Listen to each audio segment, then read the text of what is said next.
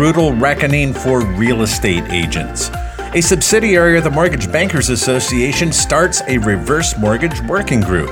And a district court rules in Ocwen's favor and orders the CFPB to abide by a previous settlement agreement. These are your top reverse mortgage news stories for the week of May 8th. You're listening to Heckam World Weekly, the nation's only weekly podcast for you, the reverse mortgage professional.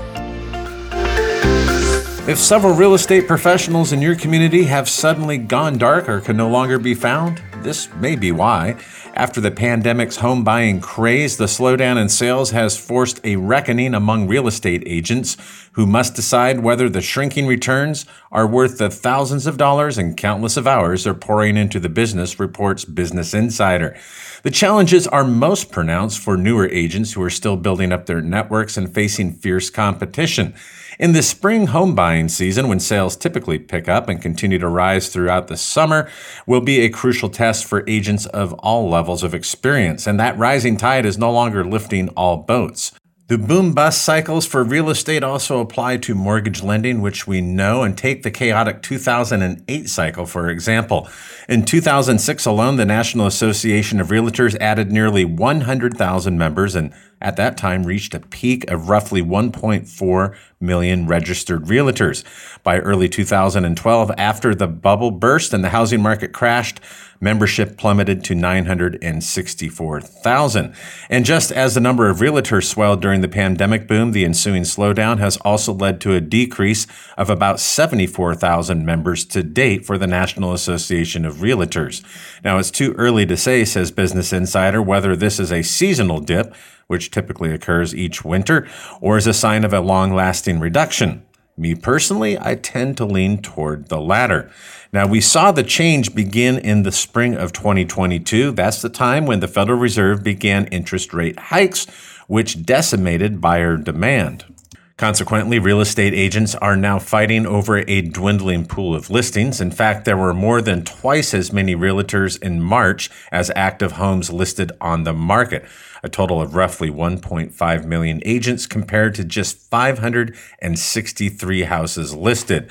And only 4 in 10 new real estate agents are confident that they're going to be able to have a long-term career in the industry, according to a survey conducted last year by Realtor.com.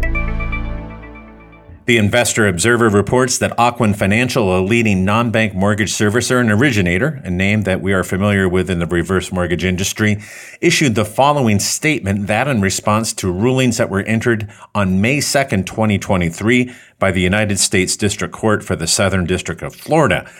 In that ruling, the district court granted Ocwen's motion for a summary judgment on the CFPB's remaining claims and entered a final judgment in the company's favor and then closed the case. We are pleased that the district court has ruled in our favor, acknowledging that the CFPB cannot unilaterally ignore the provisions of a prior settlement agreement. Throughout this litigation, we have remained steadfast in our belief that the CFPB's claims regarding Ocwen's past servicing practices were without merit.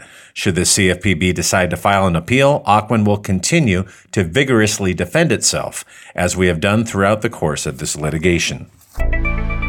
A subsidiary of the Mortgage Bankers Association, that is the Mortgage Industry Standards Maintenance Organization, or MISMO, has announced the establishment of a development working group, or DWG, that will be focused on analyzing and developing standards for reverse mortgages. This according to a recent report filed in Reverse Mortgage Daily. Now, the group is currently in a discovery phase where they're going to be working to identify and recruit key participants, closely analyze reverse mortgage use cases, establish priorities and a plan for deliverables, and evaluate existing MISMO products and initiatives that could have application to the reverse mortgage group.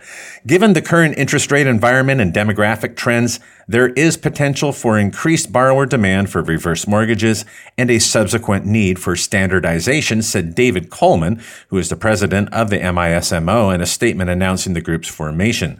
Coleman also added, developing and leveraging MISMO standards for the reverse mortgage industry will serve as an opportunity to mainstream programs, which at times can be seen as niche. And that is definitely a positive development.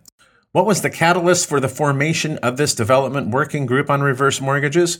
Coleman explained it is the new attention on the reverse mortgage space within the MBA which helped spur the beginning of the group. And that concludes another episode of HECM World Weekly. We would like to encourage our Apple users to listen and subscribe to this podcast on iTunes. In this week on HECM World, in our latest video, we explore whether the upfront mortgage insurance premium for the home equity conversion mortgage, or HECM, should be reduced to gain market share and also increase revenues. Learn more by watching that episode today. Until then, be sure to return next week for more reverse mortgage news on the go.